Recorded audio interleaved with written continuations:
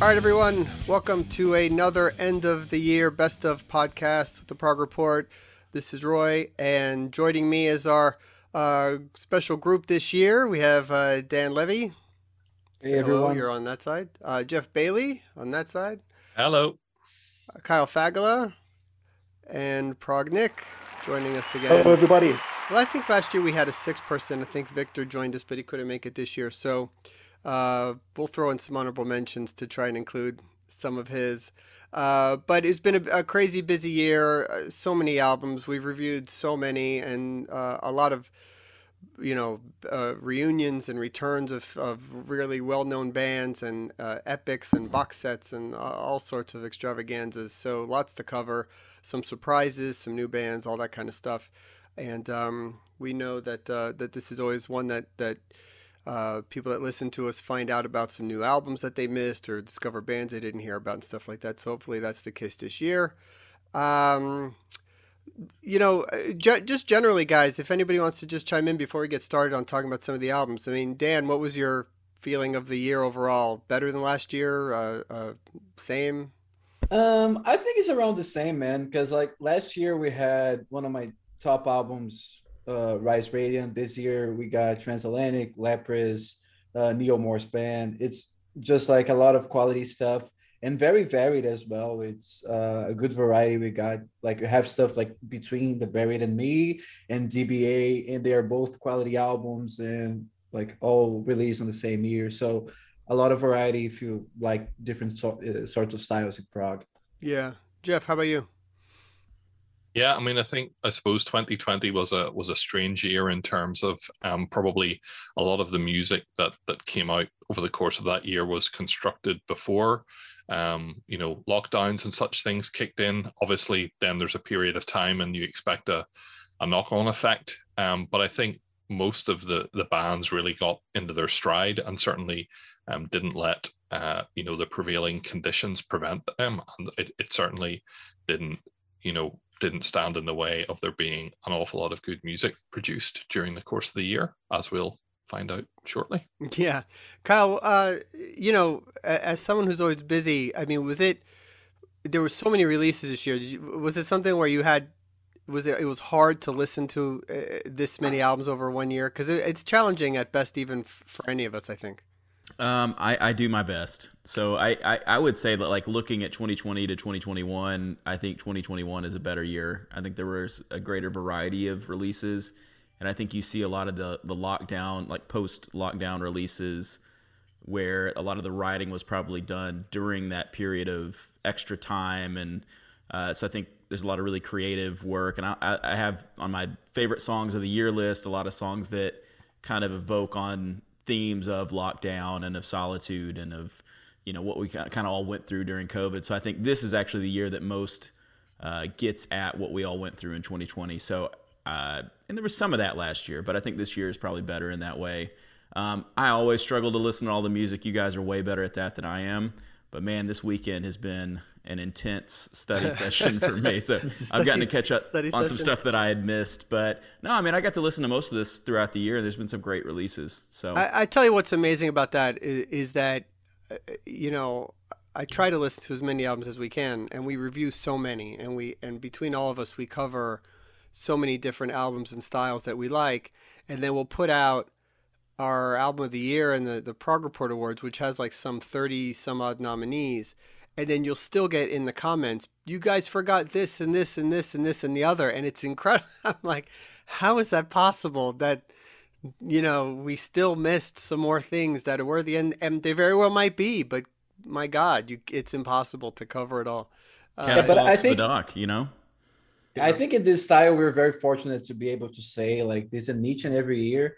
It seems every time it gets better and better. We have like so much quality music around. It seems like every year it's more stuff, and it never fails. It's always good. I think it's one of the blessings of this era that we're in. I think we're very fortunate. Nick, what about you? How was the year for you? Sort of recapping. Yeah, our cup runneth over. I find it difficult to keep up with everything, quite honestly. And leading up to this podcast, I had a lot of catching up to do. It was a year which was a feast for proggers. kind of carried on from 2020, I suppose. I remember this time last year, I commented that Daniel Ek had made a comment that musicians need to make more music.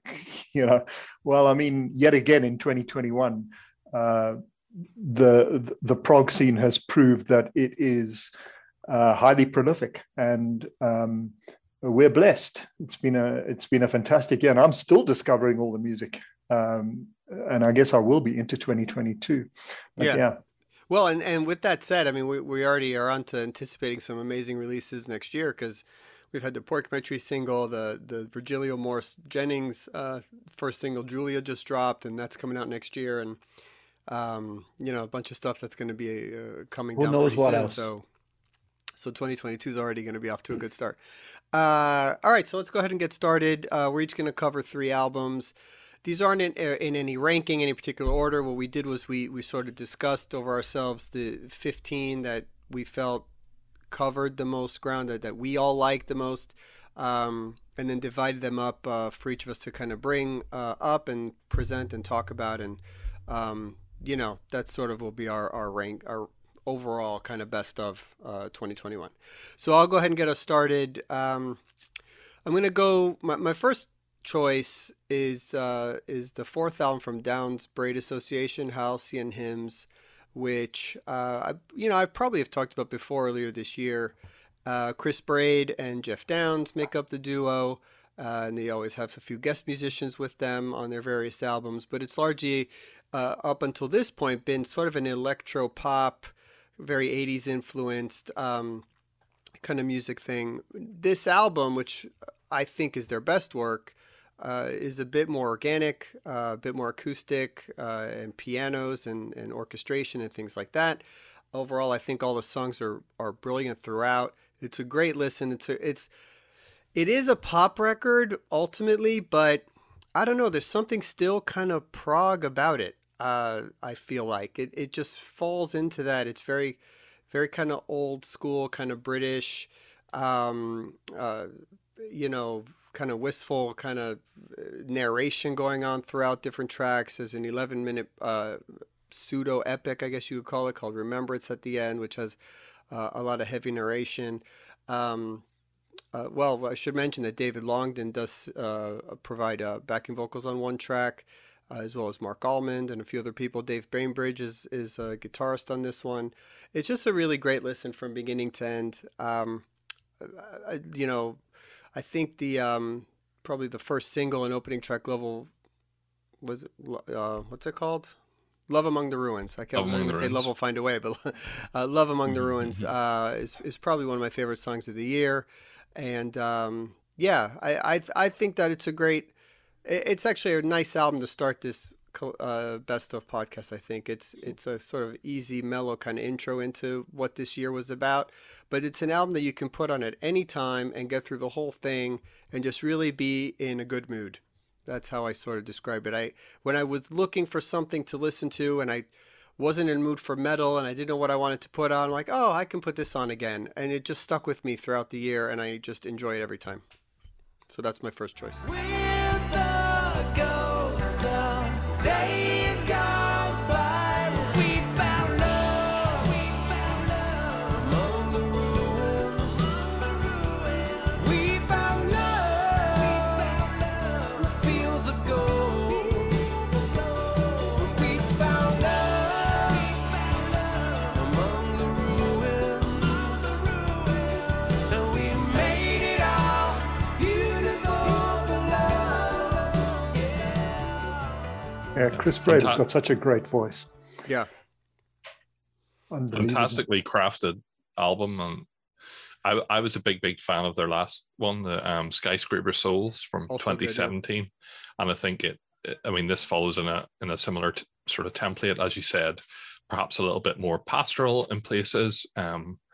Dave Bainbridge, a fantastic addition on all sorts of stringed instruments, including guitars. And I think King of the Sunset, which is one of the tracks with David Longdon on it, is certainly one of my favorites from the year. But as you say, it's if you know, obviously Jeff Downes and Chris Braid. Well, Jeff has a history, and Chris even currently works very much in the pop genre, and this is kind of their, I suppose, his indulgence project, if you like, and getting a chance to work in a different format.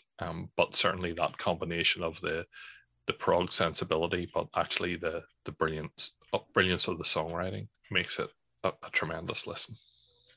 Yeah. All right. So moving on. So let's get to our next album. I guess next on our list was going to be Nick, with your first item to talk about. Okay, so in September, Cyan released their album For King and Country. Now, for those of us who have reached a certain age, and by that I mean Jeff and myself, not the same age as you. When we were schoolboys, we dreamed of making music like our 70s prog heroes, classic era Genesis and Yes, and Robert Reed, who is the driving force behind Cyan, but also behind Magenta and various other bands.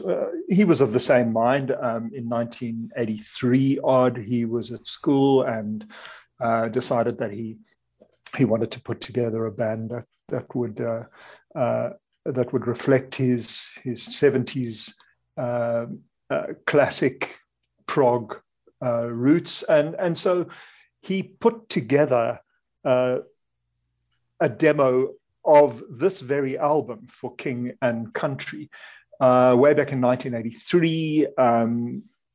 He sent that demo out on cassette and eventually finally recorded it as Cyan in 1993. And after 3 albums, Cyan led to Magenta. Cyan, Magenta, get it? Yeah. Okay, so in my opinion, Rob Reed is one of the unsung heroes of prog. He really is. He constantly delivers very high quality material in various under various brand names. He's always doing something of note, and it's not without reason that he's respected as one of the top producers and really one of the prog luminaries of Europe, based in Wales.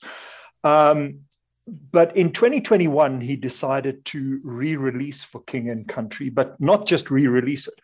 He rewrote it. He got a whole new lineup for Cyan, and wow, what a lineup it was. Peter Jones, who impressed so much in the 2020 Prog from Home concert, who's known as the keyboard player of Camel and his own band Tiger Moth Tales. Luke Mashin of The Tangent, of Francis Dunnery's It Bites, and of his own band Machine. And on bass, Dan Nelson, and Tim Robinson on drums, a really incredible lineup. And what Reed did was completely rework the album and give it all the bells and whistles. And I've listened to the original 1993 release, and while it's wonderful, this takes it up to a whole new level. It really is very extravagant, very lush production, but not pompous sounding as some people might expect it to be. Great songs, fantastic prog that anybody who followed Genesis and Yes would love. It's got all the requisite Game of Thrones imagery, the songs about wizards, and a song about a war hero. And it's that kind of album where it's very hard to pick a particular favorite. So I'll just say to you, listen to it all. It really is emblematic of what we as followers of 70s prog love. 70s prog. It's great, got a great 5.1 surround mix, which is one of Rob Reed's specialities. And just in closing, to quote from Jeff's great review of the album, don't read the blurb and write it off as a rehash of old material. It's a band lineup that absolutely gels and shows each player in the best possible light. That's absolutely true. Spot on, Jeff. So Cyan's For King and Country. And life starts to grow. The light it turns to blue. Earth and sky all around. There's a new world waiting for you.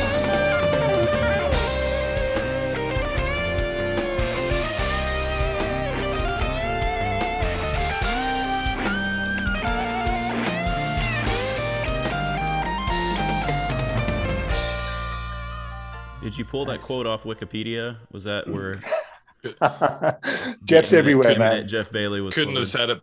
Couldn't have said it better myself. Oh, wait, I did.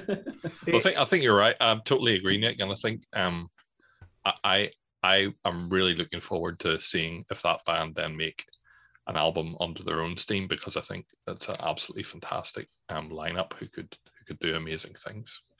That album was a surprise for me because I actually wasn't familiar with the original version. But when I did hear this version, it does sound very retro, no doubt, but it also has a freshness about it, and Pete Jones's voice is just so amazing, and all the players and everybody are so top notch.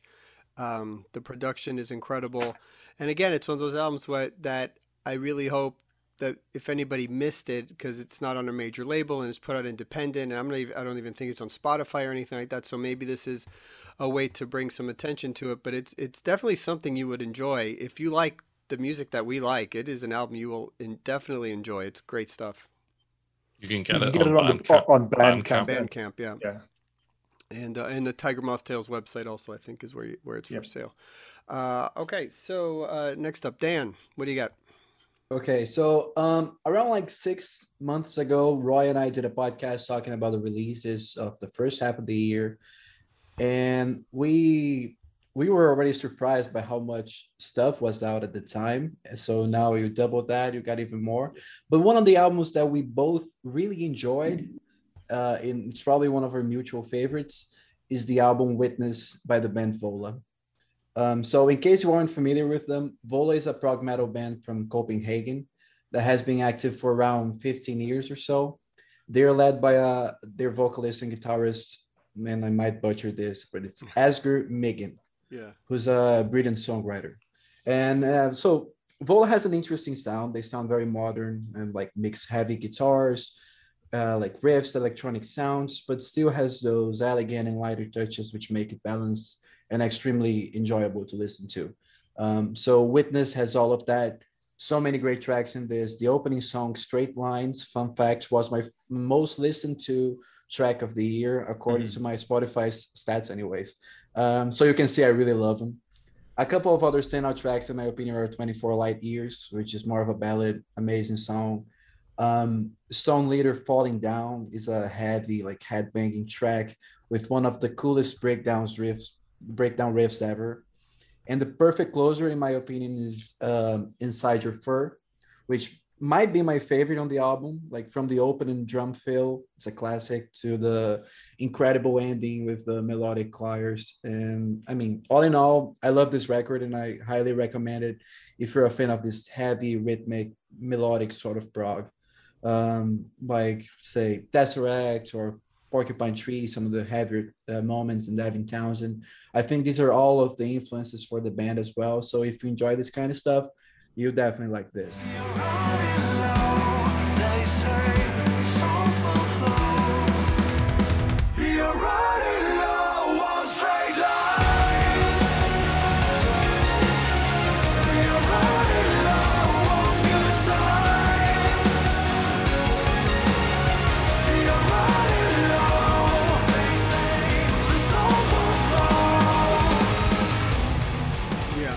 I couldn't stop listening to this album. It's definitely one of my favorites. It's, definitely some of my favorites this year include Dream Theater, Neil Morse Band, Transatlantic, and I would put this album right up there for me with those. I really thought it was great.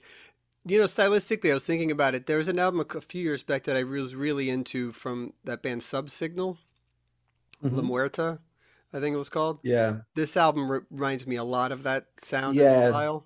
There's some of it here for sure. It has really kind of heavy, dark, double bass metal undertones, but the melodies and the vocals are really bright, and the contrast of how the band does it is excellent. and Yeah, and well it said. has definitely a modern sound. They had a few plays here, even on U.S. radio, with some of those songs. So I hope that's a band that continues to grow. They're really quite good. Yep.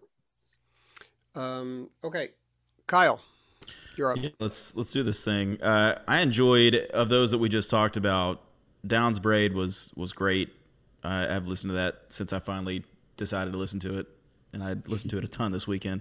It's awesome, and then also that Vola album is really great. So, 24 Light Years made my favorite songs of the year. That drum beat in that song is so Yeah, it's cool. really cool. Yeah. Yeah, it's just a great one. So I'm going to start with Between the Buried and Me. This is going to be Colors 2, and they've been around for, goodness, quite some time now. I think this is maybe their 7th or 8th studio album, depending on how you count The Anatomy of. But they are a technical prog band. If you aren't familiar with them, they do this sort of thing where they'll switch from sort of smooth melodic vocals to growling vocals, all while playing a super eclectic mix of musical styles.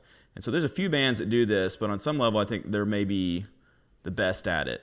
This album, it reminds me of an album, Empath, from 2019, Devin Townsend's. It kind of has that, you never know what you're going to get. It's going to like kind of take a, turn this way or that way into something just crazy. And there's a lot going on from a production standpoint. This specific album, it's a sequel to their 2007 album that, as I understand, was kind of when I first became aware of them. And it's on some level like their breakthrough album. So the 2007 album, Colors, it had a song on Rock Band, for whatever that's worth. That was a big deal to me at the time, sequel to the prequel. I guess I'll say this, and we were talking about this before the show, but it's a lot of music, and it's kind of what they're known for. It's 80 minutes. It ends with a 15-minute epic called Human as Hell, another one with love in parentheses, which closes the album out. But I mean, just the album in general, it's very dense. Each song has a ton going on, and you can kind of say it's a challenging album. So it's almost like, I don't know, like a 3.5-hour film or something, like a French film. But it's one of these things that, like, with more listens, you're going to like it more and more and more. If you don't like growling vocals, you may not like it, and I do struggle with that. But there's a lot going on here in this album that is really good and worth listening to. Here's a fun fact, because I always, in some way or another, talk about Mike Portnoy.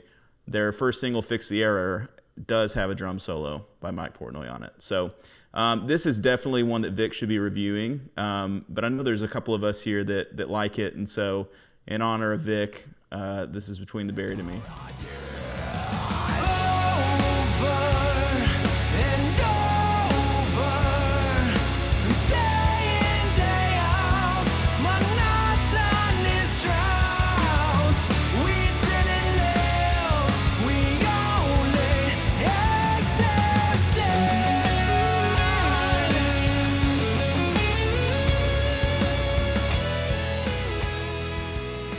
Yeah, I know he definitely is a big fan of this record.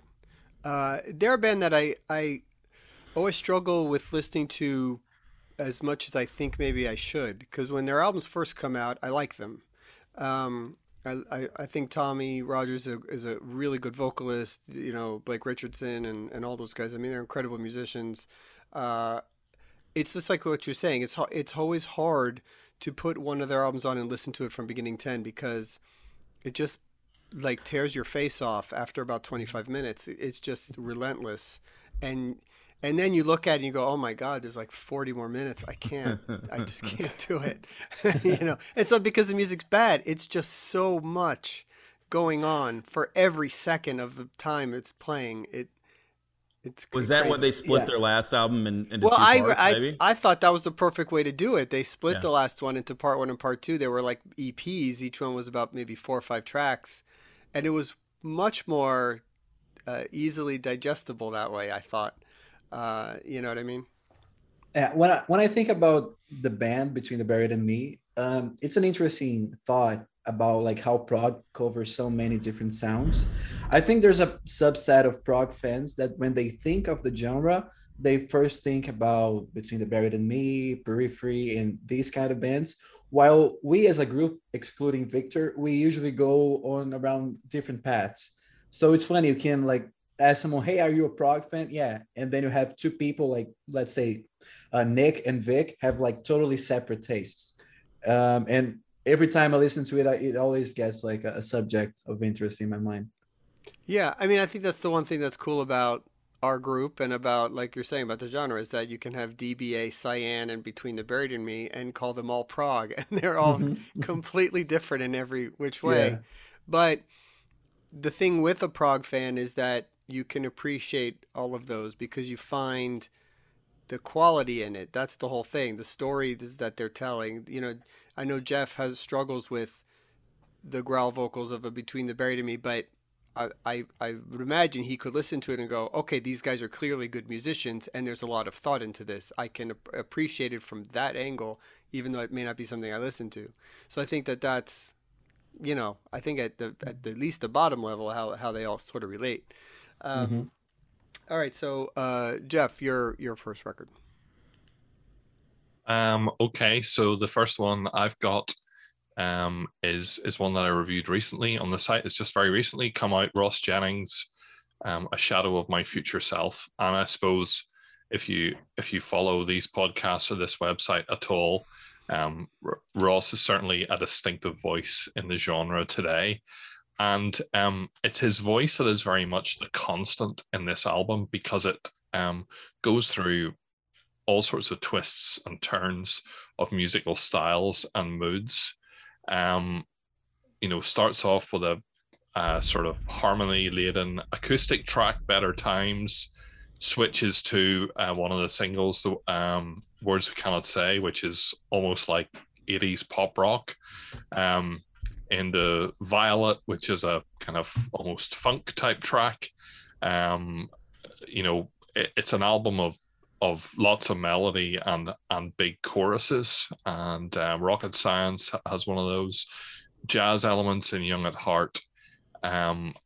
It's really a brilliant sort of musical cornucopia, to use a very large word that I don't think we've used on this podcast before.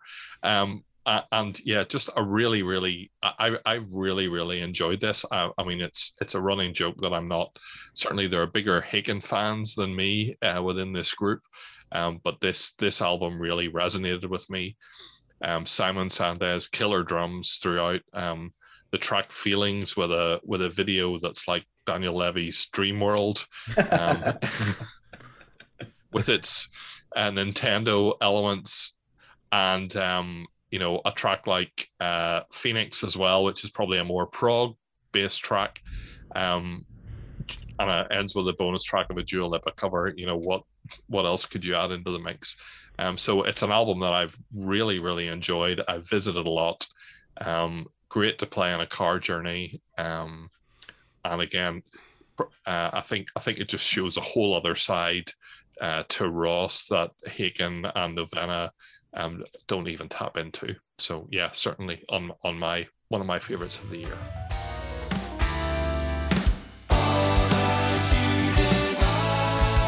I'll be at your beck and call. It seems to me our paths were always meant to cross. Don't walk away from me or wonder if our eyes were ever meant to face.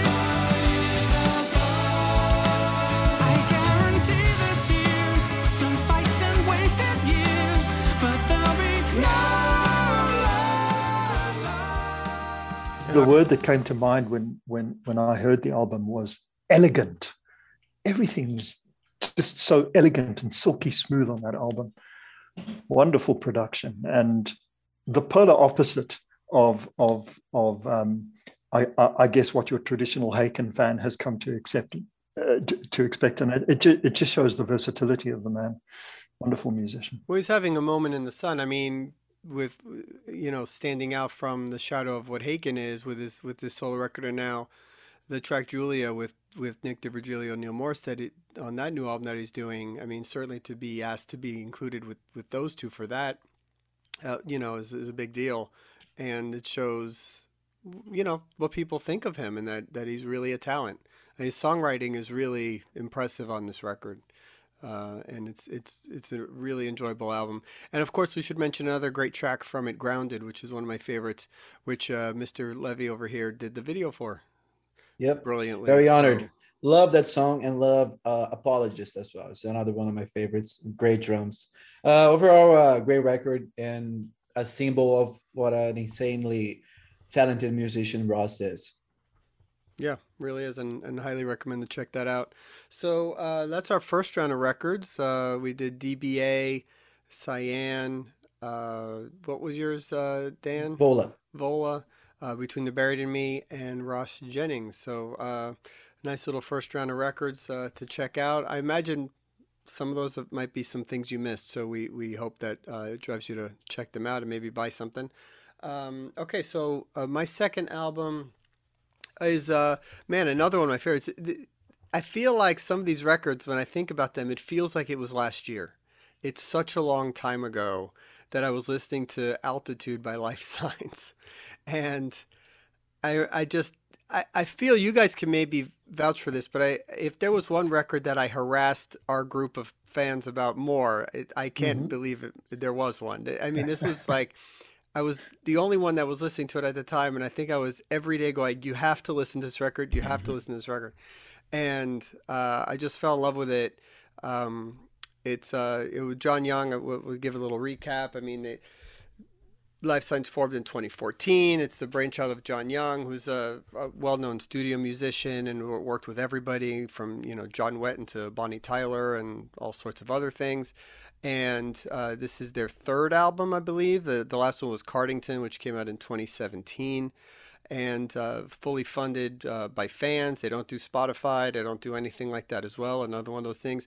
And noted fact, another one with Dave Bainbridge on guitar, which adds to my DBA connection.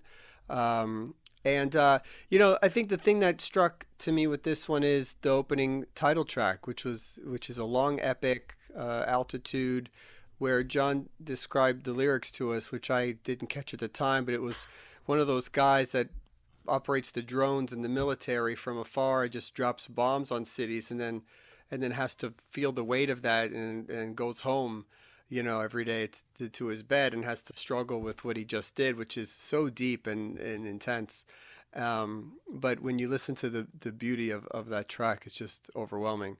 A few other tracks that are great, Gregarious, which is another good pop rocker in there, which kind of has a Pink Floyd Comfortably Numb kind of ending, I feel like, which is really cool. And then there's a track, Last Train Home, which is, my goodness, one of the best power ballads you'll hear this year, which is a song that he had recorded with John Wetton. Jeff, what was the name of the group that they did that with? Flango, and it's called Last One Home. You're Last thinking One Home. Flang. I was gonna say You're John thinking Mayer. John Mayer or Flank Colors, yeah. I'm getting my words mixed up. John But Mayer. Yeah, Roy, you stole that one from me. I'm gonna have to sue you. Well, you did the review for it. You did the review for it on our website, so you had the moment there. Court of the Crimson King, right? Yeah, and so again, in revisiting that album again before this, it just reminded me how much I do like this record. I think it's easily their best one, and I hope it's a band that continues to put more music out. But again, if it's one that you missed because it's not on Spotify or anything like that, I would just tell you, just go ahead and get it. It's great. You won't be disappointed by this record. It is prog, and everything that comes with it is prog rock in the purest sense that you would like. Yeah, it's very good. It's also got the moment of the year on it, in my opinion. Are we in agreement? Is it the middle of Altitude? Is that what we're talking about? It's the middle of Altitude. Yeah. And I could hear you in another world, and I will see you in another world, and I could feel you in another world. Believe the truth that's in another world. I would hold you in another world, and I would love you in another world. You'll know it when you hear it, folks. Yeah. You'll know it when you hear it. Absolutely brilliant. Absolutely. It was your song of the year, right? Yep. Yeah. Yep. Yeah, My number one. top 5 for me for sure. Okay, Nick, your next one. Okay, so this one comes with more than a hint of sadness and poignancy. In July, Big Train released Common Ground. Now, you know, in preparation for this podcast a couple of weeks ago, when you told us it was going to happen, Roy, you know, I started collecting my thoughts, and I thought, oh, I'm gonna start this one with a comment about how, you know, Big Train nearly broke up before they released this album, and I was going to make a little joke about that. Well, it's not funny anymore, because even though the band came back stronger than ever, of course, and that's all true, we now all know about the sudden and tragic death of David Longdon just last month in November. Talk about a year of change for that band. Wow. First, they had 3 departures: Rachel Hall, Danny Manners, and Dave Gregory. The band survived that. They came back stronger than ever with this album, Common Ground. And it's got everything that the Big Train fan base called the Passengers would expect, with a slightly harder edge. The band even announced another album, Welcome to the Planet, which is going to be released next year. And then suddenly David was dead. So nothing more to be said about that, other than looking past the tragedy to the album itself.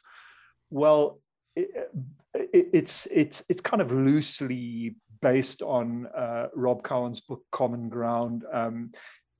And for those who haven't heard it, it's not Grimspound on the one hand, it's heavier than that, but it's not the Underfall Yard on the other. It's more experimental than that. It is BBT to its core. Some amazing tracks on it. For me, the high points were Apollo. I love also All the Love We Can Give. Now, both of those are Nick DiVirgilio compositions. So call me a fan. I guess it's well known that I follow him. Nick closely. likes Nick. Yeah, exactly. Which was nice to see. You know, Nick giving more compositional input and also vocal input, ironically, prior to David's death. And then, of course, the epic on the album, which is called Atlantic Cable. So the question everybody's going to be asking and speculating on now is, well, will the band continue, and will they replace David Longdon, or will Nick DiVirgilio step up to the mic yet again for the second time in his career to front a band that has lost its vocalist? We don't know. But the album itself is a fantastic legacy for David. It has some very hooky, poppy numbers, like the opener, the Strangest Times, which is about everything that's been going on in the world, of course. But it's also got some extremely complex moments. The song I mentioned, Apollo, written by Nick, is an instrumental, and Nick describes it as the band's Los Endos, which I think is a pretty accurate description.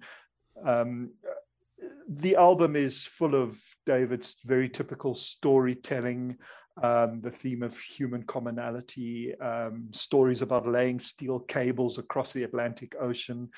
And you know, there are moments of humor on the album as well. I don't know if you guys saw the video that the band shared on their blog about the making of Atlantic Cable. It's quite hilarious. It shows Nick trying to figure out the incredibly intense and difficult time signatures in the song Atlantic Cable, and he ends up swearing at Greg Sporton and using some expressive language in trying to work it out. Looking back on that, it's all the more poignant. You know, you can see that these guys loved and love each other, and they are so much more than, as one reviewer described them, the ultimate big band prog group. They are and were an amazing band, and Common Ground is made all the more poignant and attractive to listen to because it is some of David Longdon's last work in his life. So give it a listen, those of you who haven't. Go and buy it. It is a wonderful legacy to David Longdon and the rest of the band. Big Train's Common Ground.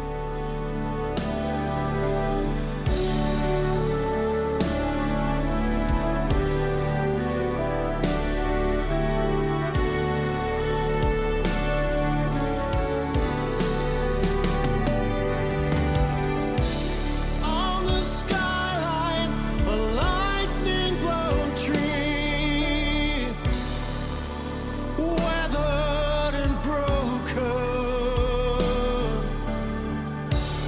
On the water, the driftwood breaks free. On its way down the river to the sea.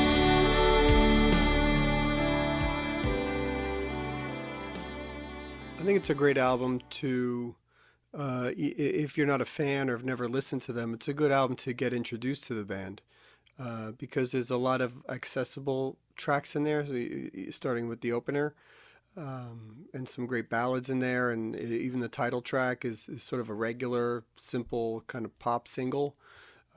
For me, the best song is the closer, End Notes, which is as beautiful a song as they've ever written. But on the whole, I thought it was a fantastic album, one that really starts off differently. When I was first listening to it from the beginning, it throws a few curveballs at you from what you're used to from them, which I thought was nice. They found a way to tweak their sound just enough to refresh some things, and without taking things too drastically to a different place. Again, we can talk.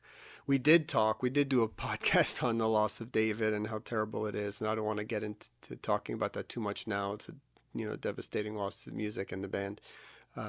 But you're right. To memorialize him with this album, I think is a good place. I think the band has had a very, very natural evolution. They haven't done a whole lot of radical right or left turns along the way, and in the context of what they've done right the way through, I think this is a very natural next step. A lot of different elements, but actually not something that is going to alienate their fan base, and gradually starting to pepper in Carly and Dave and Claire, the new members, throughout this album. And I think most of them play a larger part in the next album as well. So I'm sure this time next year we'll be talking about it. Well, there's already been, I think, 4 singles released from the upcoming record, Welcome to the Planet, which comes out next month.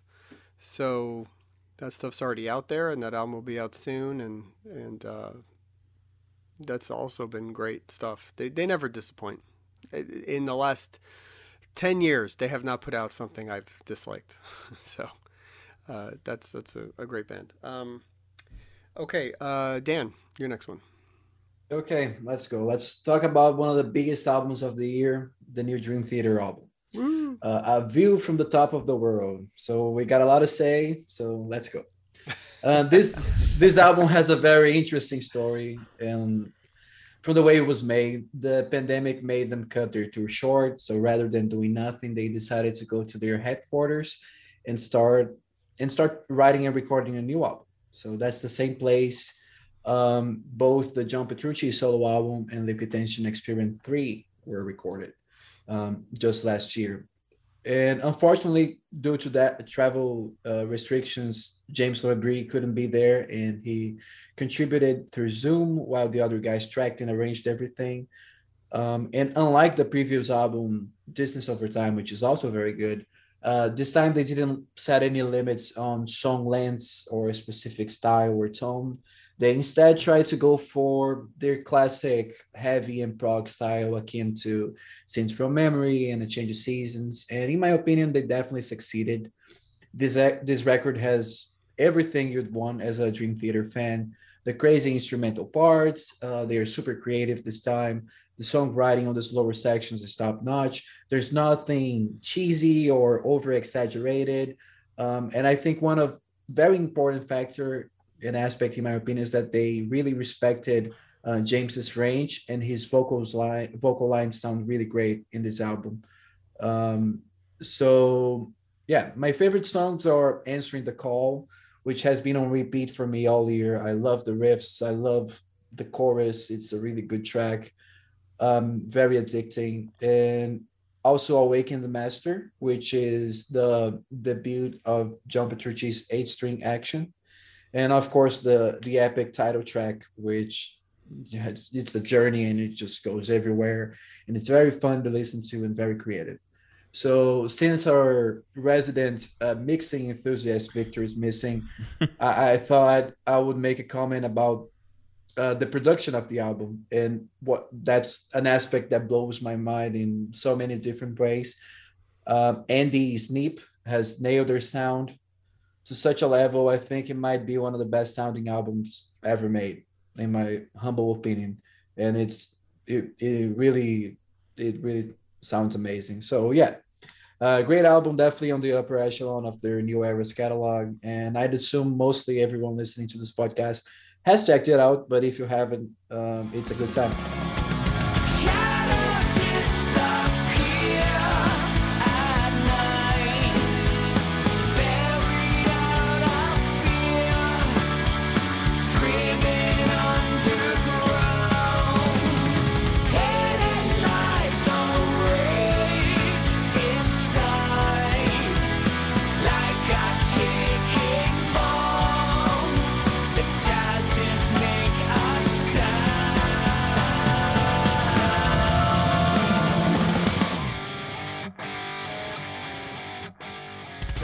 Best thing they've done since Octavarium, which was the best thing they did since Images and Words.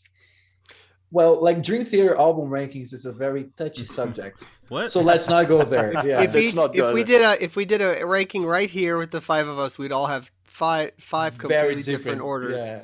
Oh yeah. Definitely would. Yeah. Well, I'm definitely biased on this one because I did get a chance to write the liner notes for the art book and the box set and listen to the album early and all of that stuff. I love this record. I'm a big fan, so I don't have a bad thing to say. But I will add on to your comment about the production. It's just an insanely clean, crisp, dynamic sounding record. It's astonishing, you could say. Yeah, sound wise, it's brilliant, just awesome. So yeah, if you like again, I think it boils down to very simply, if you like Dream Theater in sort of the classic sense, the Images and Words, Scenes from Memory, Change of Seasons, that kind of stuff, there's nothing to dislike about this record. Yep. And I think that's sort of easily the way to put it. So, to me, it's their best Mangini era album. I think it's the most balanced, and it feels like they finally landed on a singular approach to kind of what they're trying to do. And the last album did that too, I think. But to me, this one really nails that. Yeah. You got to hand it to Mangini for his performance. It's I think his most organic performance with Dream Theater. I agree. It doesn't sound machine-like at all, which is something he's been criticized. And he actually played on a smaller kit than he normally does, instead of that monster, recording wise, which is, some of that's got to be the mix too. It was better on Distance Over Time than it had been on previous albums, but on this one it really does sound great. And he plays. They figured out his sound for sure. It took a few records. Yeah. But yeah, right on. Okay, so let's see, Kyle, your next one. All right. I'm not sure which one I'm supposed to do next, even after call. all that clamoring about order. Your call. I apologize. Jeff, I'm going to go with an album that I think you liked. I'm going to go with Liquid Tension Experiment, LTE 3. Liquid Tension Experiment, I think probably everyone's familiar with them. They are an instrumental prog supergroup formed in 97. They released albums in 98 and 99, and they are made up of Mike Portnoy, guitarist John Petrucci, keyboardist Jordan Rudess, and bassist Tony Levin. And as a kid, that was like a big deal. Both of those two albums, it was like the greatest thing that could exist in my 17-year-old mind or whatever. Of course, then Jordan joined Dream Theater, so it kind of became a little bit pointless. They had a couple live releases and things, but they've not done anything officially in the last 21 years. And so it's a big moment, of course, to have bandmates John, Jordan, and Mike back together on a recording. And of course, they flirted with different things. Jordan was on the cruise with Mike, and Mike recorded on Petrucci's solo album last year. But this was a big moment, and I think there was a lot of excitement about it being released. For me personally, and I've been trying to figure this out because I should have just absolutely loved this album, but I don't think it matches the first two albums. Some of that's probably just time, and maybe it's just inevitable that it's not going to. And then some of it is it just has a little bit more of a heavy feel to it than maybe those first two albums. And so, of course, that's subjective, and some people would probably prefer this album. I really like kind of the spontaneous, sort of ad-libbed, like experimental type stuff that, to me, is more indicative of their first couple albums. They've got like a 20, 30-minute track that just is them improvising. I miss that, although there is a bonus disc that does have 6 improv songs on it. And so I think I actually missed the bonus disc when this came out, and then I've gone back later and listened to it, and I think I prefer that bonus disc. Somehow that speaks to me more than the regular disc does. But there's some great songs on there. The opening track, Hypersonic, which is the one that they teased, it feels to me like a new spin on Paradigm Shift a little bit. I mean, it's really cool. It's musically super amazing. They finally got a studio version of Rhapsody in Blue down, which is a classic Jordan moment from their live concerts. There's great songs. There's a song on my top tracks of the year, Blink of an Eye, which is the opening kind of ad-lib song that I think is great. I think it's as good as anything on the main disc. And so it's a cool track. It's definitely one that deserves a spot. It's, I guess, the only instrumental album that we'll have on here. And I have continued to go back to it. And so it definitely stands up with the first and second album. Maybe I don't like it quite as much, but let's be honest, it's great to have this album this year and to have these guys back together. And I hope they tour somehow and I get to go see them.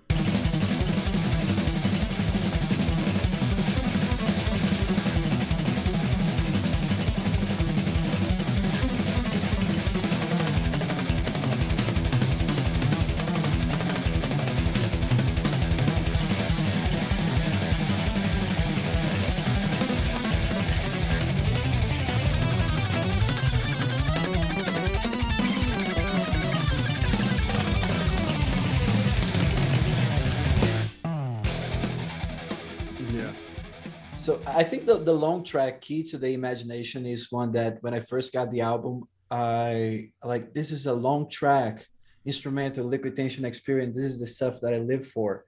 And it took me a few spins to really get it. But after I did, I love that track so much. That one, I think Passage of Time too is an amazing track. But what I would like to highlight is the track Shades of Hope, which is an improv by Jordan Rudess and John Petrucci. I think it's a short 2-minute track, but it was all improvised in one take. They did it in one take, hit record, and yep, it's done. And it is a testament to their talent and to their chemistry and synergy. I think it's one of the most impressive things on the whole album, just because of this fact alone. So yeah, beautiful. Love this album. Just in general, I agree that it's a different time from when they first did those two. So what's more normal for them is to go a bit heavier and have the rhythm be a certain way. So it definitely feels different, but it feels still like LT, and it's the stuff that we like, at least that I love. So LT 3, I agree. Great album. I think plainly having them back together doing something was just great. It was, for all of us that grew up on those two records, having a chance to see them do anything again. And I mean, let's face it, it's still really great. It's hard to match up to those two records, but it's a fantastic album, and to have them back together doing anything was just a treat. It made the year better, for me. Definitely. Which I think Agreed. was really great. I enjoyed the first two albums, so I think there was a really nice kind of journey from John Petrucci's solo album through to LTE3, through to the Dream Theater album, in terms of just that kind of what they've been doing, I suppose, particularly what John and Jordan have been doing.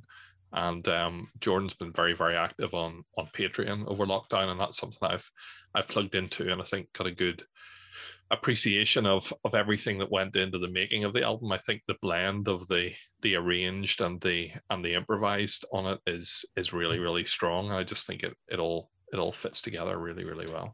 Petrucci's on just a tremendous creative streak, and in a span of about 12 to 14 months, he released Terminal Velocity, his solo record, LTE3, and the new Dream Theater, and that's just a lot of riffs.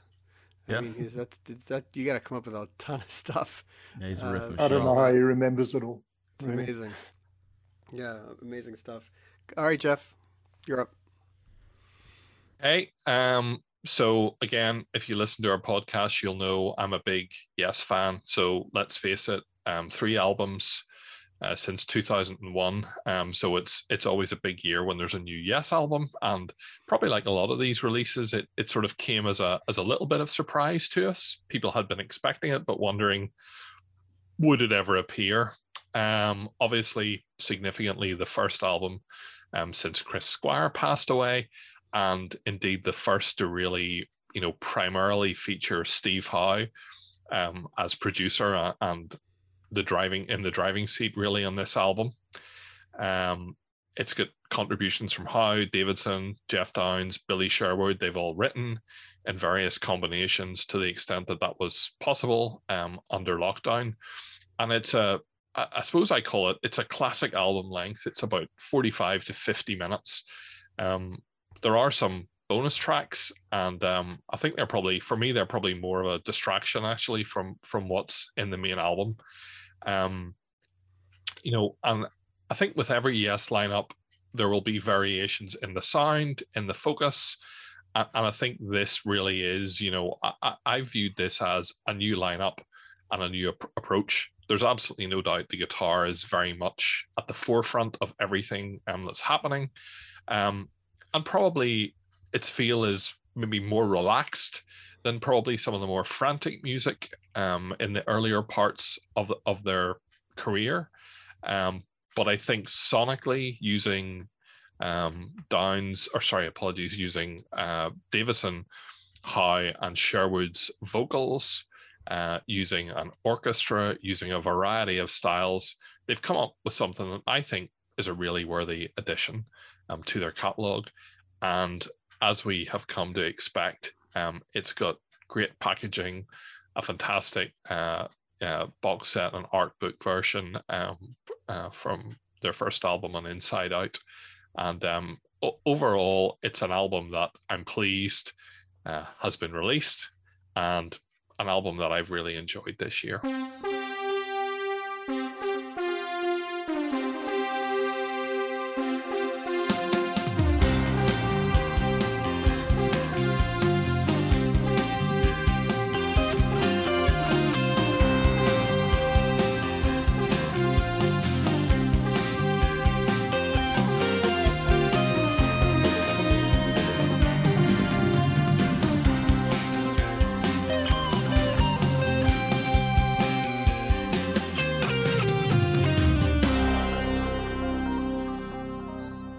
Look, I'm a Yes fan. So no matter what, as controversial as the style might be, the lineup, whatever, if Yes release an album, it's a good year. And, I will say this, Heaven and Hell was a massive disappointment to me. It just didn't hit the mark at all. And I went even so far as to questioning whether this was Yes at all. Whereas now in 2021, under the stewardship of Steve Howe, they seem to be getting back to who Yes are, and what fans would expect. So, in that respect, we gotta love it. We gotta respect it, and we gotta welcome and embrace it. I mean, there's a lot of good songs on it. Again, it just is a matter of if you're willing to remove yourself from needing it to be close to the edge or topographic oceans or something. But if you just take it at face value for what it is, there's a lot of good songs. They're well written, well performed. Steve Howe plays great. The production is probably the best they've had in a long time. I really like Future Memories. I thought it was a really nice little ballad that has a good melody there. Living Island, I think, is a nice closer. And then I think for most people, when they heard the Ice Bridge, I think that's a really good rock track that, Yeah. unfortunately, there's not more of that on the record. I think if it simply had one or two more of that kind of up-tempo kind of power to it on a couple more songs, that might have elevated the album a little bit. Because that song is actually really, Didn't you get the really feeling great. though that there's more to come? Didn't you get the I don't know. sense that I feel like Steve Howe never wants to stop. He doesn't seem like he ever wants to quit. He's into this. So, yeah, I could see another record, but they have not intimated one way or another. So, who knows? I think it's great that Alan White's drumming on it, and you can, as a fan of drums, you can hear his age in his drumming, but it's still Alan White. And it's just great that after all these years, he's still doing what he does. Yeah, for sure. So, and again, I mean, they had a number of tour dates that have, been said and canceled multiple times over the whole COVID period. So, hopefully they'll be able to get back on the road. I think they were doing Relayer. Was that the tour? Was that the last one that they were doing? Yep. Yeah. Fingers crossed for May 2022 in Europe. Your tickets? You have tickets? I've got tickets. I've had tickets for nearly 3 years. Yeah. They're not on the cruise. Is this the first year they're not on Cruise to the Edge? I mean, they won't be. I was just going to say, well, surely there'll be a last-minute surprise about that now that they've released an album. They have not been announced. They're not expected to be on the next one. So, in May of 22. Okay, so let's see. What did we cover? Let's try and remember.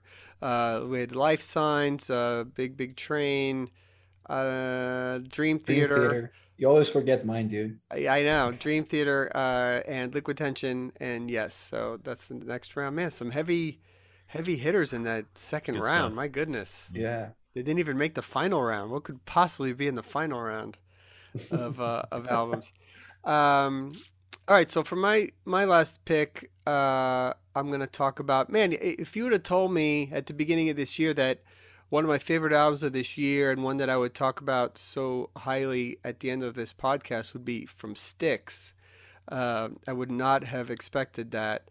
But I think it's, I wrote it down here, 17th studio album, Crash of the Crown, is easily one of my favorites of this year. It's just an incredible record. It's, again, Styx is not thought of as the traditional prog group in the style of Yes, Genesis and that things. I mean, certainly their early days had a lot of heavy prog stuff to it, and then they became a massive pop band with mega hits on rock radio. The last couple of records, going back to the one that preceded this, The Mission from 2017, was also a return to a bit more of a progressive sound with more keyboard solos and guitar solos, and that was a concept album. This one is maybe a sort of a loosely based concept. It ties into a lot of what we're all dealing with COVID and lockdown and being disconnected from one another, and there's a lot of lyrical references to that kind of thing. Other than that, I wouldn't say that it's really a concept album like The Mission was.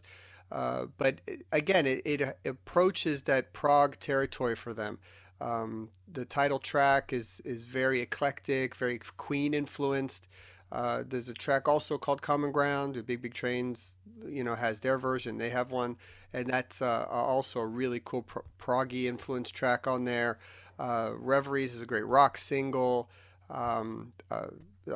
Sound the Alarm, one of my top tracks of the year. Just a powerful, emotional ballad where Tommy Shaw just sings his brains off, and it's just amazing. It is an album that is short, concise. It's about 45, 50 minutes of about 14 songs. They all go one right into the other, into the other, into the other. There's no waste. You can put it on, and it is really one of those albums. You get to song 5 and you're like, man, that's a great song. And immediately song 6 starts and you're like, that's a great song too. And it just continues, and you cannot, it makes it difficult to want to stop it and just decide I'm going to stop listening now, because it just doesn't let up. It's a great record. I think it's one of the best records from Styx I can remember in a long time, and it's one that has definitely stuck with me. It was produced by Will Ivanovich, I think is how we say his name, and he's a initial guitarist, musician that I think has since become a full member of the band and tours with them. Shout out to Lawrence Gowan, who, again, great vocals on here, and Todd Zuckerman, whose drumming is always amazing. But I mean, this is all Tommy Shaw has just become someone to really admire. The way his voice has held up and just possibly even gotten better over the last 20 years is truly commendable. He's an amazing singer and frontman for that band. So I'm happy to see that live they do play a few songs from this album, as they should. I think all these bands that make these amazing new records should not be held to just playing their hits. Play 3 or 4 of these and put them out there, because they're absolutely worthy and as good as anything in their catalog. So I highly recommend this album. I can't talk about it enough. It was just a fleeting moment on a long lost night. We both were so determined that our way was right. Now the days of our confusion have no end in sight. Can we ever find our way back from that long lost night? Once. I absolutely love this album. Every second of it. I mean, since you sent it to us, Roy, I can hardly stop playing the thing. Really, coming out the other side, and as you said, Oh, that's such a great song too. Yeah. Wow! It really is Styx at their best. And if you're a fan of classic Styx, go get this album. You won't be sorry. And big shout out to Todd Zuckerman, who is one of the unsung heroes of the drumming world. I think Will Ivankovich, who you mentioned earlier on, has played a key part in this album and played a key part in the mission. He hooked up with Tommy Shaw through Tommy's last solo album, and he's become an MVP, I think, in this whole lineup. And I think it's that brilliant blend of respecting the legacy of the band, but also just producing great music. There's nothing. I think the longest track in the album is about 4 minutes long. Certainly, 2.5, 3 minute tracks, prevail. And yes, someone did come in the door behind me. Well, they're not cleaning windows, so that's okay. They're not cleaning windows. I think there's, a brilliant use of all the musicianship within that band, all of the vocal blends within the band, and a shout out as well to I think the album's about 40 minutes long, and there were 2 tracks that they didn't put on it, The Same Stardust and Age of Entropia, and they've put those out on an EP with some live material, and those 2 songs are equally as good as what's on there. I mean, they just seem unstoppable at this point, and as you say, brilliant. Massive respect for to the band for going and putting 3, 4, 5 of these songs straight into their live sets, and certainly watching footage online would suggest it's going down so well. Yeah. So what I like about this record too is that all the vinyls that come out now, they're all double, triple vinyls because the albums are so long, and there is something cool about just it's a one vinyl, 2 sides, that's it. Yep. You get 5, 6, 7 songs on each side, not 2 songs on each side that you have to keep flipping over records. I just love that old school thing about it, and I think that they even manicured the record for that purpose. Yeah, when I talked to Todd Zuckerman about that, and they were really Yeah. focused on that. They did not want filler. They did not want to extend it. They wanted one record for it, and I think that's cool. I love that. Yeah, it's Yep. sort of an indictment on our attention spans that things are moving towards like the default on Spotify at one point was to like shuffle albums. I think as Adele actually got that changed, but Yeah. and so we were talking about earlier how Between the Buried and Me is an 80-minute album. We can't handle that, and so maybe that's an indictment of us. But at the same time, I love for an album to just be like 35 minutes. You think of like Van Halen 1984, it's like 36 minutes long or something, and it's great. Like there's something to say about an album being what it is, just like a film. Like if it can work just as well at 90 minutes, it should. Well, when you had that limitation, all those bands, for Genesis and all, they certainly wrote tons of songs, and you really had to sit and live with those songs and pick the 8, maybe 9 or 10 that fit. You really ended up with, in most cases, the cream of the crop that landed on there, and that's why some of those albums are stand the test of time. I think maybe you're right, but maybe there's something Totally. to that. But certainly there is that thing. Well, hey, we wrote 14 songs. Let's put all 14 out because we think they're great, and then everything ends up on a record, and you have 3 vinyls. Anyway, moving on. Who's next? Nick, your second one. Your final one. I'm sorry. Oh, yeah. So who else that you can think of would start an album with a little girl's voice saying, "Hello and welcome to the rest of your life. Before we begin this short journey, please sit back, relax, and remember, enjoy yourselves, you scum." Come. There's only one band, and that, of course, is Frost and their 2021 release in May, Day and Age. I absolutely love this album. It's amazing to think that this is only Frost's 4th studio album, but it is. What I love most about Frost is not only their startling musicianship, their incredible chops, their wonderful songwriting and all that, but they do it with such a distinctive British humor. Those of you who have ever been to a Frost concert, you'll know that I mean, there's a lot of humor that's thrown into the live events, and I think that shines through on this album.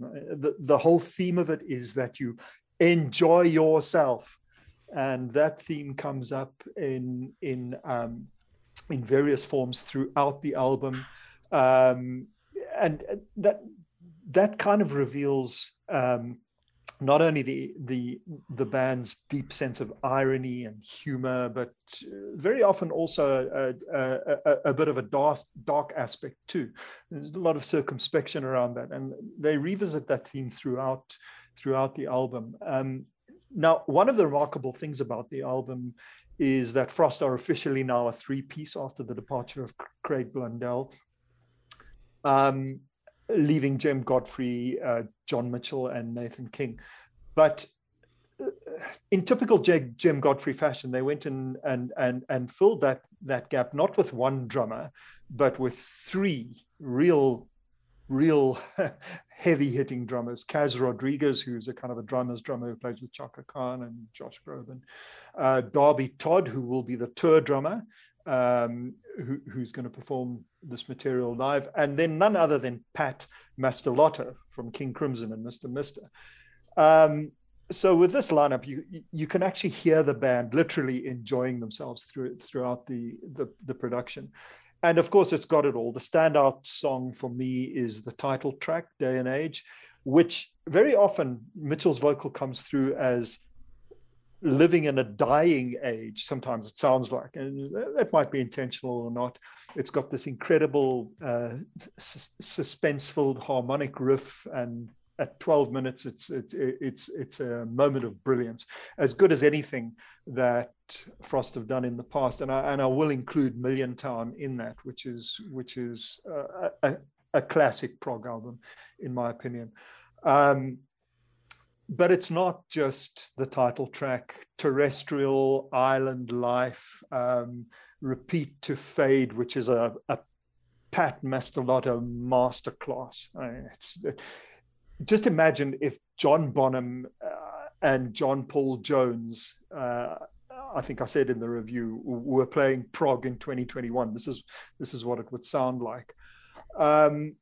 So the album, while highly technical, is also very soulful.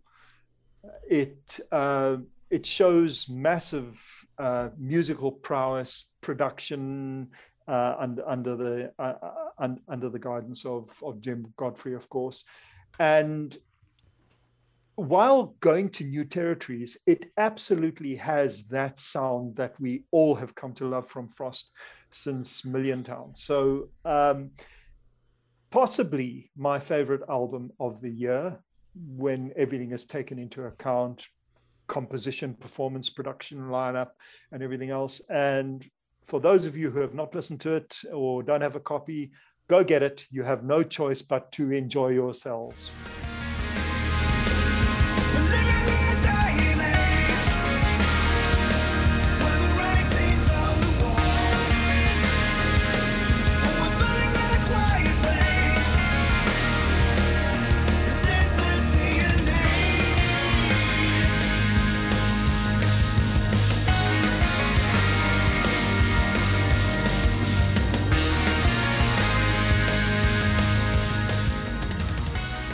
Frost's day and age.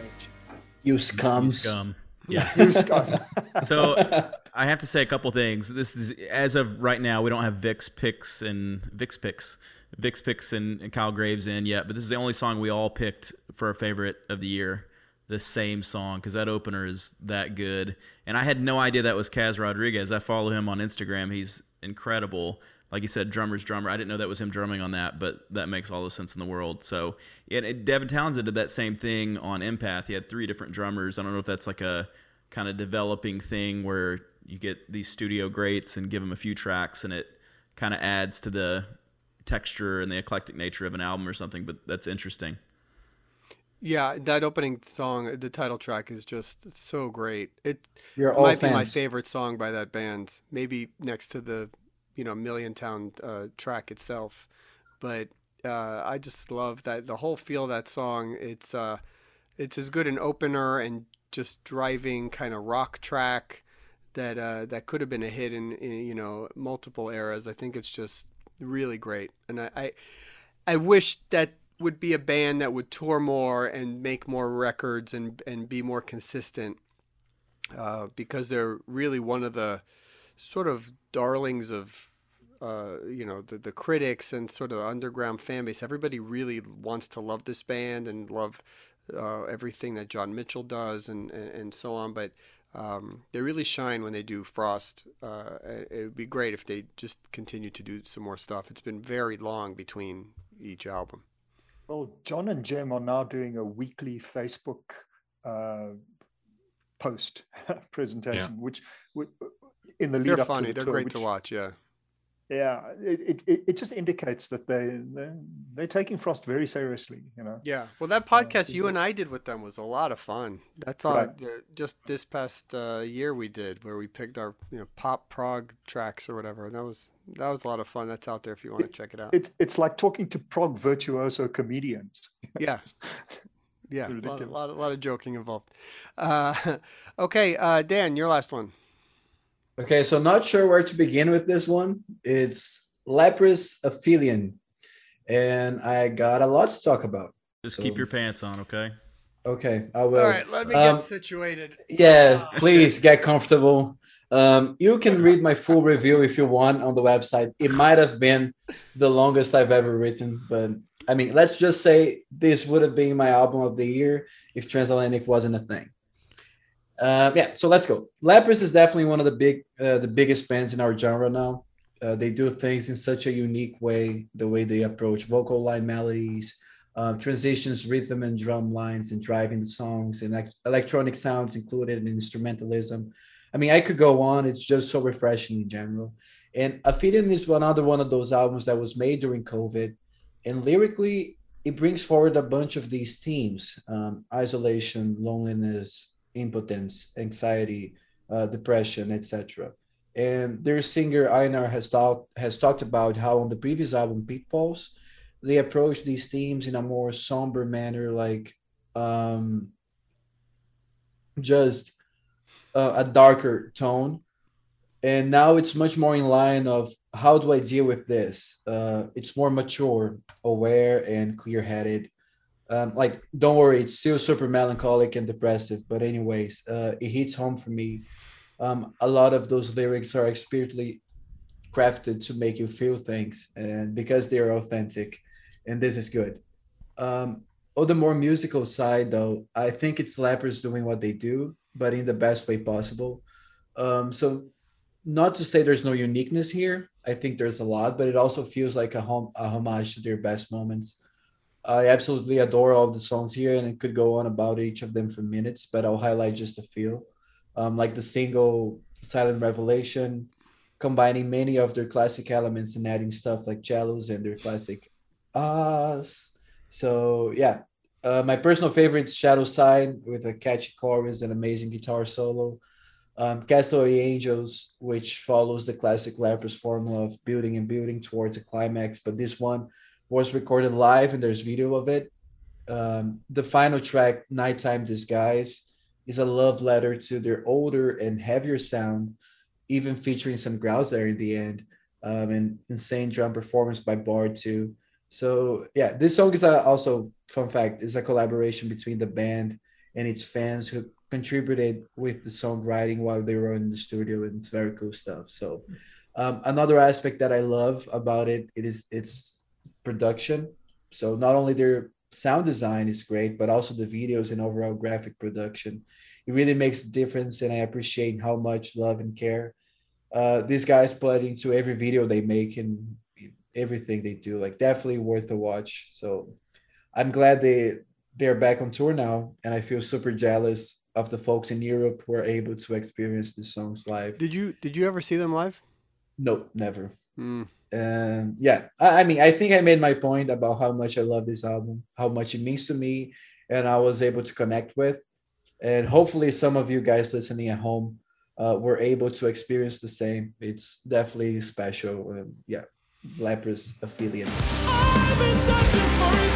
I've been dreaming about this life. This life. I'm not ready for it. I'm still holding on to down.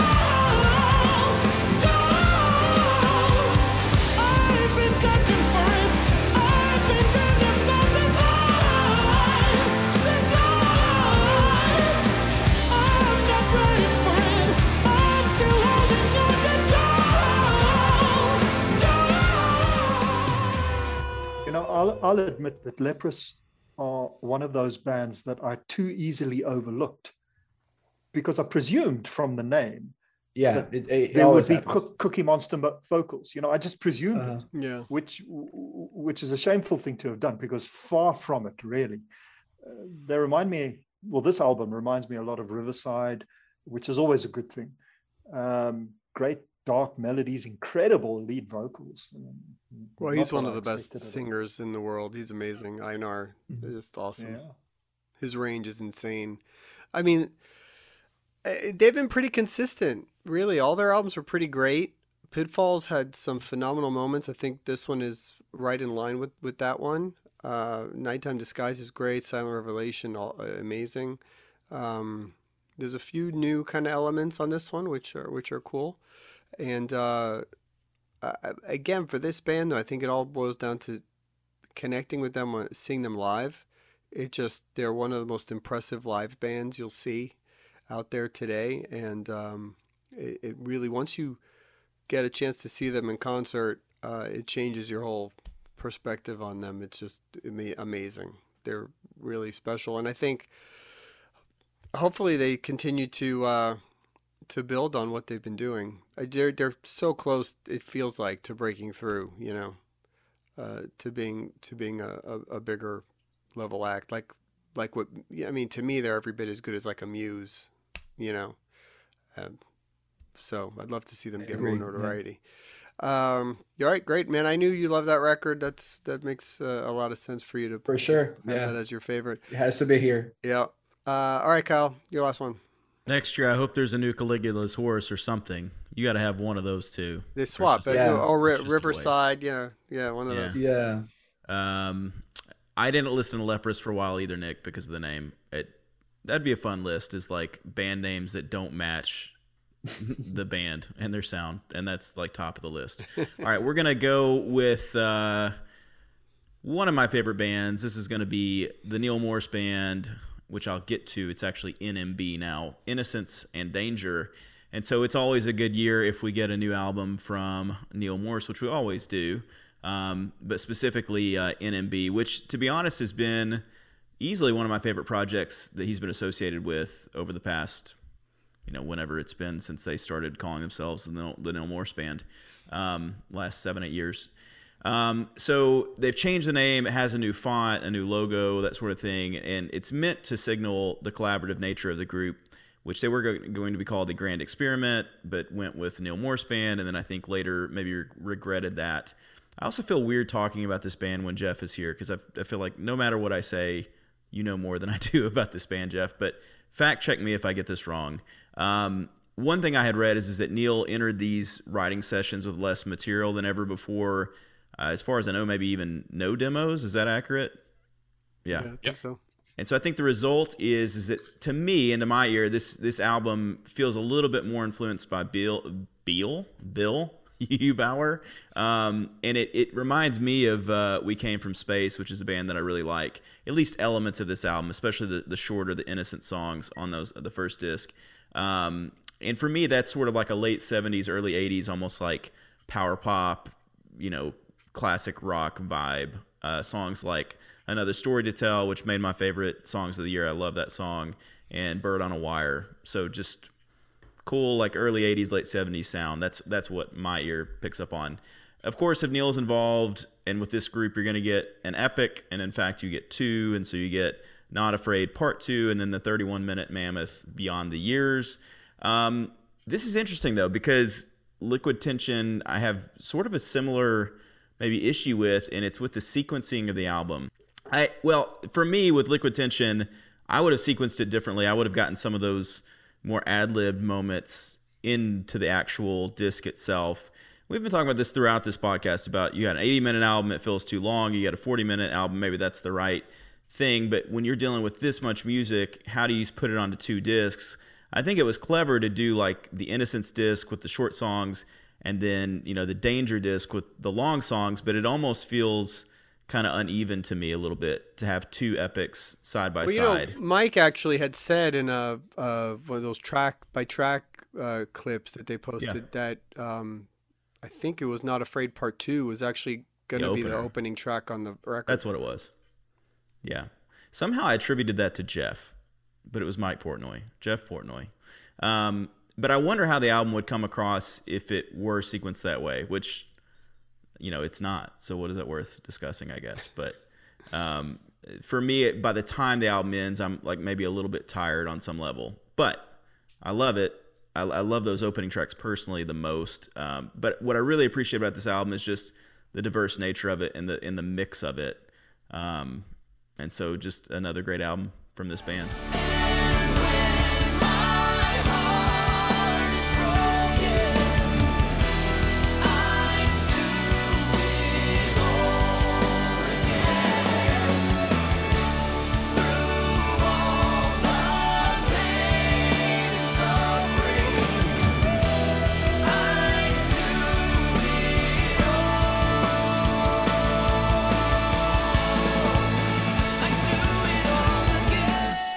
It's funny that you say that. I mean, I could easily just have the second disc with the 2 long epics and be happy. Well, I think we have different tastes, maybe. I find myself liking the shorter songs as I get older. I don't know. Those are 2 of the best epics Neil and those guys have made. Yeah. They're amazing, both of them. It's hard to even distinguish sometimes between the 2. But Beyond the Years is something else, man. Yeah. That is really... I love the first album, the first disc. I love A Place in the Sun specifically. But I could live with just the second one. I could just have that one, and I'm good. Yeah, it's a weird mix. I think what you're talking about in terms of sequencing, which sort of happens to me as well. It's just that there's that middle of the record, which there's the two long epics in the not long epics, but like two sort of 8, 9, 10 minute songs in the beginning, and the two long ones in the end, and then in the middle, it's all kind of the shorter pop stuff. Mm-hmm. And I wonder what it would be like if it was sort of mix and match between some of the mixing them up, how that would feel. Like maybe that's what you're referring to, but yeah, again, another great collection of music by these guys. Another band that can do no wrong, really. But Jeff, I'm sorry, I think I cut you off. No, I mean, I was just gonna say, I mean, it's a colossal musical endeavor. There's just so much happening in that album. I like the fact that sort of this one is separate from the rest, and I think they work together. As I think this one for me works really well as a standalone album. You know, if that was all we got, I certainly wouldn't have been disappointed. But I mean, the epics aren't clearly just afterthoughts or bonus tracks. They are really high quality. And I suppose the first time, you know, since 2015, which was their first album together, that we've seen NMB, you know, working outside the constraints of a concept album, and bringing in, you know, the writing skills of all the band members, and indeed, you know, the arranging skills as well, because part of the skill here is taking all of the relatively short bits and ideas and putting them all together. And a shout out as well for the cover of Bridge Over Troubled Water, which I know on the Morse Fest live stream was just an incredible Amazing. experience. So yeah, there's so many good things to be said about the album. It does feel so similar to the Grand Experiment. You know, it even has a cover of a classic song, and I would have sequenced that album differently too. But anyway, I'll shut up about sequencing. So I love that the bonus disc tracks on there. So I'll never be happy. So. Eric's voice in particular on this one is great. Anytime he gets a chance to shine, it's always a good time too. Yeah, Eric's voice is kind of the centerpiece of the album for me, and he proved that at Morsefest. Pulled off every note. Well, him and Bill amazing. really sing a lot on this record, more than in previous albums. At least it feels that way. Yeah. I mean, I agree with what Jeff was saying. It seems like Bill contributed more than ever compositionally. And wow, you know, the band just continues to progress and mature, and gotta love them. Yep. If you're in Prog, you gotta love NMB. Well, I'm assuming we have a long sit down for the next one, that the final album on this that Jeff's going to talk about. So why don't you go ahead? Well, I'm sure everyone will probably know what has been saved to last. I think when Personal Shopper, the first single from the Future Bites, dropped, many of us were what? Don't know why everybody's laughing. Yeah. No, Okay, it's no, weird. sorry. I wanted to throw a bit of a curveball there. Yeah, I mean, clearly, and I will talk about the Future Bites whenever we get to our honorable mentions. But obviously, Transatlantic, the Absolute Universe. It seems, you know, we're releasing the 5th of February, and it seems like an album that's been with us for the whole year, and indeed for some of us who got to review it a little bit even earlier than that. I was laughing earlier on when we were talking about, you know, isn't it great that some albums are 40 minutes and 35 minutes, and then we have the Absolute Universe. You know, again, an album that began to be worked on in September 2019, and probably one of the first fully formed works that touches upon the pandemic, certainly was affected by it. And you know, what did Transatlantic try and do? Well, they had a lot of material. They decided to do something pretty much unprecedented by putting out two versions of the album, but not just a long one and a short one. The album was reworked into two separate albums. And, you know, what can be said about it? It's transatlantic back, always a highlight, and back with an incredibly good album. Strong input from every single band member the whole way throughout it. Highlights, it's really hard to pick stuff out, but when that first single landed of the overture and Reaching for the Sky, it was a real signal of what was to come. The album, is just extensive, and again, an album that you can keep going back to in each of its forms and hearing new and different things. It's also given us 12 months of debate and discussion around which version is better. And of course, there are indeed 3 versions, because there is the ultimate version on the Blu-ray. Personally, I'm a fan of the Breath of Life. I like kind of the conciseness of it, and I know that's probably not a common view amongst this group. We're not even going to get into that, because that's a whole podcast episode on itself. But great input from Roina in terms of stuff like Al Howl and Reaching for the Sky, Belong, Can You Feel It? The ending on Breath of Life of Greatest Story Never Ends, Into Love Made Away, the epic finale that we just love in these kind of works. This ability to play Spot the Difference, so songs that have one arrangement and set of lyrics and set of vocalists on one album, switching to another album with different vocalists, different lyrics, and we mentioned a few times about box sets, and that's pretty much a standard thing that comes now for most prog releases. Maybe sometimes even if the content might not necessarily justify it, but the ultimate edition of the Absolute Universe, 5 vinyl albums, 3 CDs, and I have to say, the Blu-ray with a 5.1 mix and the visualizer and an entirely new version constructed of elements from both of the albums, again, which one of our number, Mr. Levy, contributed to quite significantly. A brilliant way to enjoy that album.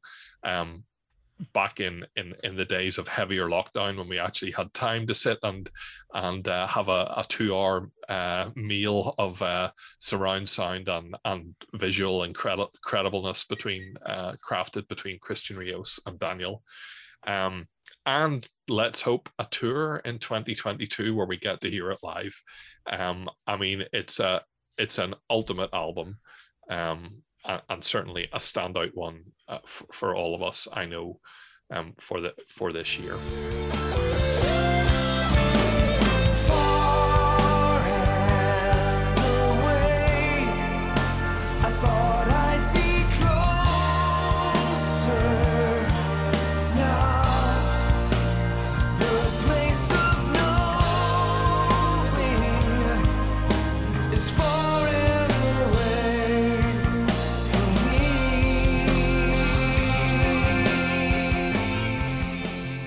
Yeah. I think you covered it.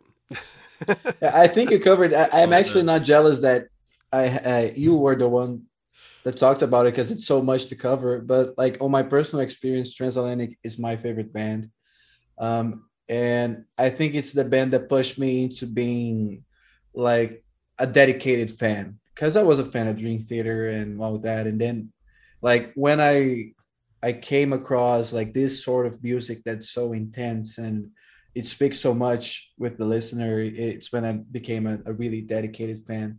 And working on that visualizer was some of the most insane privilege and honor I have ever done. And it even makes me a little bit emotional talking about it. But I really hope we can see these guys live. It's beyond words what this album means to me. So I'm really glad Yep. we can all share this together. Yes, Yeah. that was me. Amazing, amazing album and collection. I mean, you're right, Jeff. That box set is really something great. It's such a nice package to have, and worth it for all that comes with it. Those guys did an amazing thing. Well, This a year with that. catchphrase of the pandemic was unprecedented. That was a word that It kept was, coming yeah. up, and on some level, this is really an unprecedented release to do something that's not been done in music before, with the 3 different versions of the same album, and then even that release, like in the prog world, it'd be hard to find a box set that really gets on that level. So it's the perfect last album to discuss on this list because. Absolutely. Basically the first thing I listened to in this year, and it really is just, there's been nothing that's matched it for me. And I also have to give a shout out to Solitude, which I know is on some level a controversial track because of Pete's vocals, but I love them. I think it's great, and lyrically and emotionally, that's my favorite track of the year. Great song. I like that song. So Me too. recapping the last round, which was, again, my memory has just been terrible. Styx, Frost, Leprous, NMB, and Transatlantic. So great What a round. 15 albums here. It's been an awesome year, and we left out so many amazing records. So we've gone a bit long here on this podcast. So let's try and do a few minutes of real fast honorable mentions. Jeff, why don't you go ahead and give us yours, which I think we know what it is. Well, I've got a couple. I love the Future Bites, and I think probably that I love the concept. I think it has loads of strong moments in it. I love the packaging. Again, it's the most hilarious box set you've ever seen in your life, including a blank disc and a blank CD and all sorts of stuff. I think probably the thing I would say about it is that having not had the opportunity to tour it, I mean, I think seeing those songs in a live context could have maybe brought it into the context of the whole oeuvre, and to an extent, it's a shame that probably it'll be overshadowed by the Porcupine Tree reunion, but I still listen to it a lot. I love it on headphones. It's just an insane listening experience. Quick mention to 3 other things. Transatlantic came out at the start of the year. Dave Bainbridge's To the Far Away has literally just landed, and I've really been enjoying it. Dave's obviously featured a couple of times here, and I suppose it's a little bit of a shame that it's a late 2021 release that we may not get to pick up next year.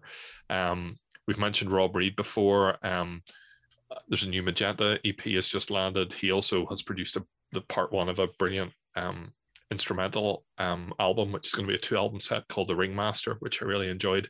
And finally, to show that I do listen to all of you very occasionally, over the last couple of weeks, I've been really enjoying Riverside, the 20-year anniversary album, the shorts and the longs.